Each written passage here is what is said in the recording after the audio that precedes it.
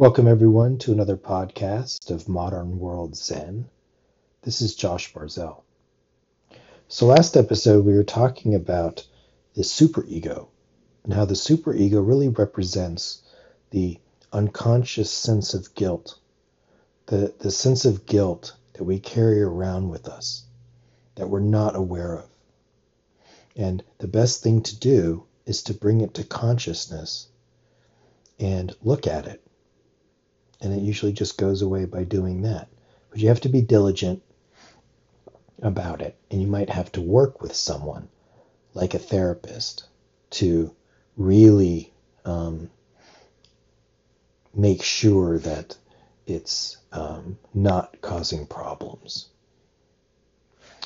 In this episode, we're going to look at a more spiritual idea. And that is the concept of the soul or the self. And, we think we know what our self or soul is. And at the same time, it's what we're looking for knowledge about. We're really looking to experience our soul and get to know our soul, ourself. And we're really, if you think about it, we're here to do that on this planet. We've been given life to know our own soul, to know ourselves. We spend all our time trying to figure out what other people are doing, but we don't try to figure out who we are. So that's what we're going to look at today. And I think that it's not very hard to do if you meditate. If you don't meditate, I think it becomes very difficult to do. So what is meditation? Meditation is the awareness that I am consciousness. Right? It's the awareness of I am consciousness. And we spend time with that awareness. We practice that awareness. Or I am the self, or I am God. So it's not really separate from religion. It's essentially a part of every religion. It's not Buddhism. I call these podcasts Modern World Zen, right? But Zen is a word that means meditation. So really, the word Zen is a part of every religion. It's just a word. And I think that, and I've said it before, you can meditate regardless of what your religion happens to be. And you can meditate if you're a scientist too. You might have a different language to describe what you're doing, but that's okay. We need to sort of come together about how we're going to describe meditation. You could call it mindfulness. But for me, mindfulness is more sort of the setup. Mindfulness is going to be about how we can look at our thoughts and allow them just to be there. Where meditation is going to be to meditate on the witness of those thoughts. So, and that witness is the soul, the self. And it's within everyone. And so in meditation, we spend some time meditating on the self, with this I am the self awareness. And that is where we are going to go in this episode as well. And I think that, it's not too hard to understand, but it does take practice. Right? you're really going to want to try to meditate to experience your own self, your own soul. Now, what is the relationship between the soul or the self or the inner God with the mind? Well, it's a little complex because when you're absorbed within yourself, the mind can't really find your mind because the mind has become pure energy or pure consciousness. Talked about this before, how psychoanalysts and psychologists and psychiatrists can also view the mind as pure energy. That's not wrong to see it that way. So in the state of self-realization or enlightenment, you still have your mind. Normally it's focused outside. But in the state of self-realization, it's not going to be focused outside so much. So it's going to really be focused within, more so as you are when you're meditating. And when we focus outside ourselves, we take on the characteristics of whatever we're meditating on. So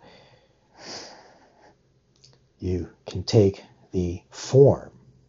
Your mind takes the form of what you're concentrating on. But likewise, if it were to turn within and focus on the inner being, the inner self, the inner consciousness, the inner God, your inner divinity, then the mind now becomes consciousness. So it depends on how the mind's turned. And you're never going to have realization or enlightenment unless the mind turns within and becomes one with consciousness. There is no enlightenment without that. So that's why I say meditation is very important to our spiritual path and realizing the goal of our spiritual path. And you could say, well, how does this relate to prayer? Prayer, in the end, becomes meditation. It just becomes pure absorption in the object of your prayer. So if that's the case, why not pray to the inner self? Why not worship your inner being? And that's exactly what's asked of us to do in the ancient scriptures. So we call this the death of the mind. Right? The mind is gone. Right? But actually, the mind just becomes consciousness.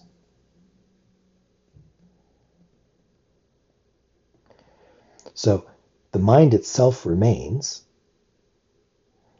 but we don't see it as different from consciousness. We see it as pure energy. So you can't really ever get rid of the mind. Right? The mind will always be there to help us function. But in enlightenment, the mind functions with the power of divinity.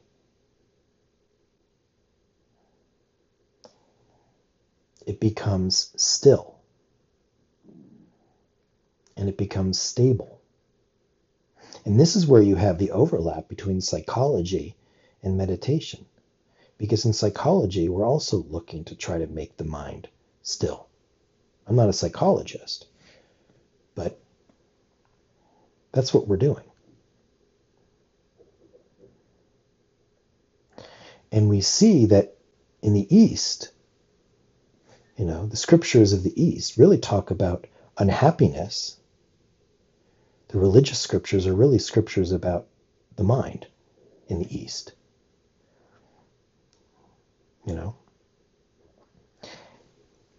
Their view of unhappiness is just thoughts themselves. So in mindfulness, we try to distance ourselves from our thoughts to find peace. So we do have to go beyond thoughts. And we had that episode, Beyond Mindfulness, just a few episodes ago. And I think that when we go beyond our thoughts, we can experience the soul. So that's what we really should try to do.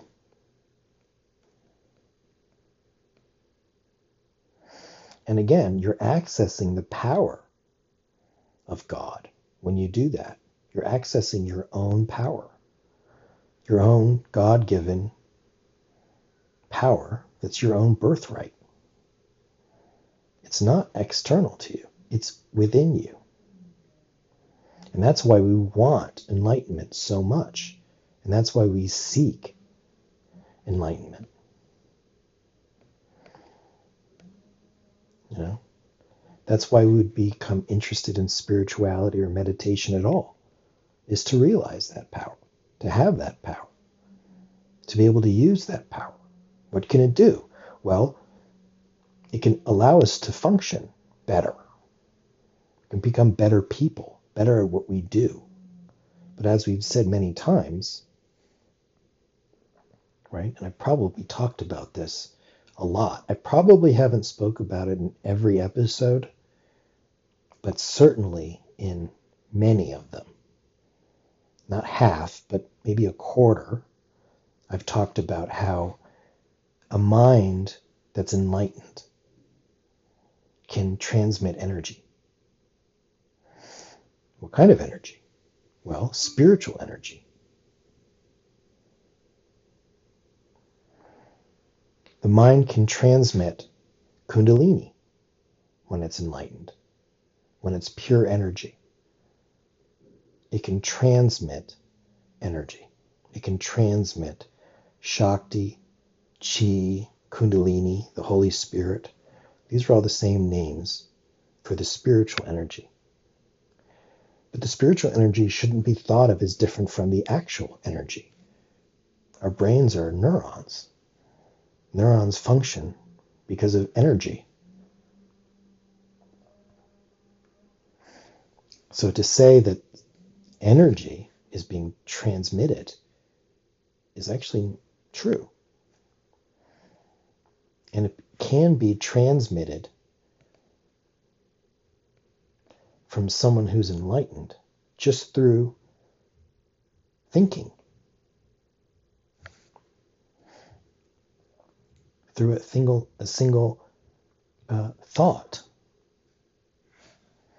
And when we do this, I think that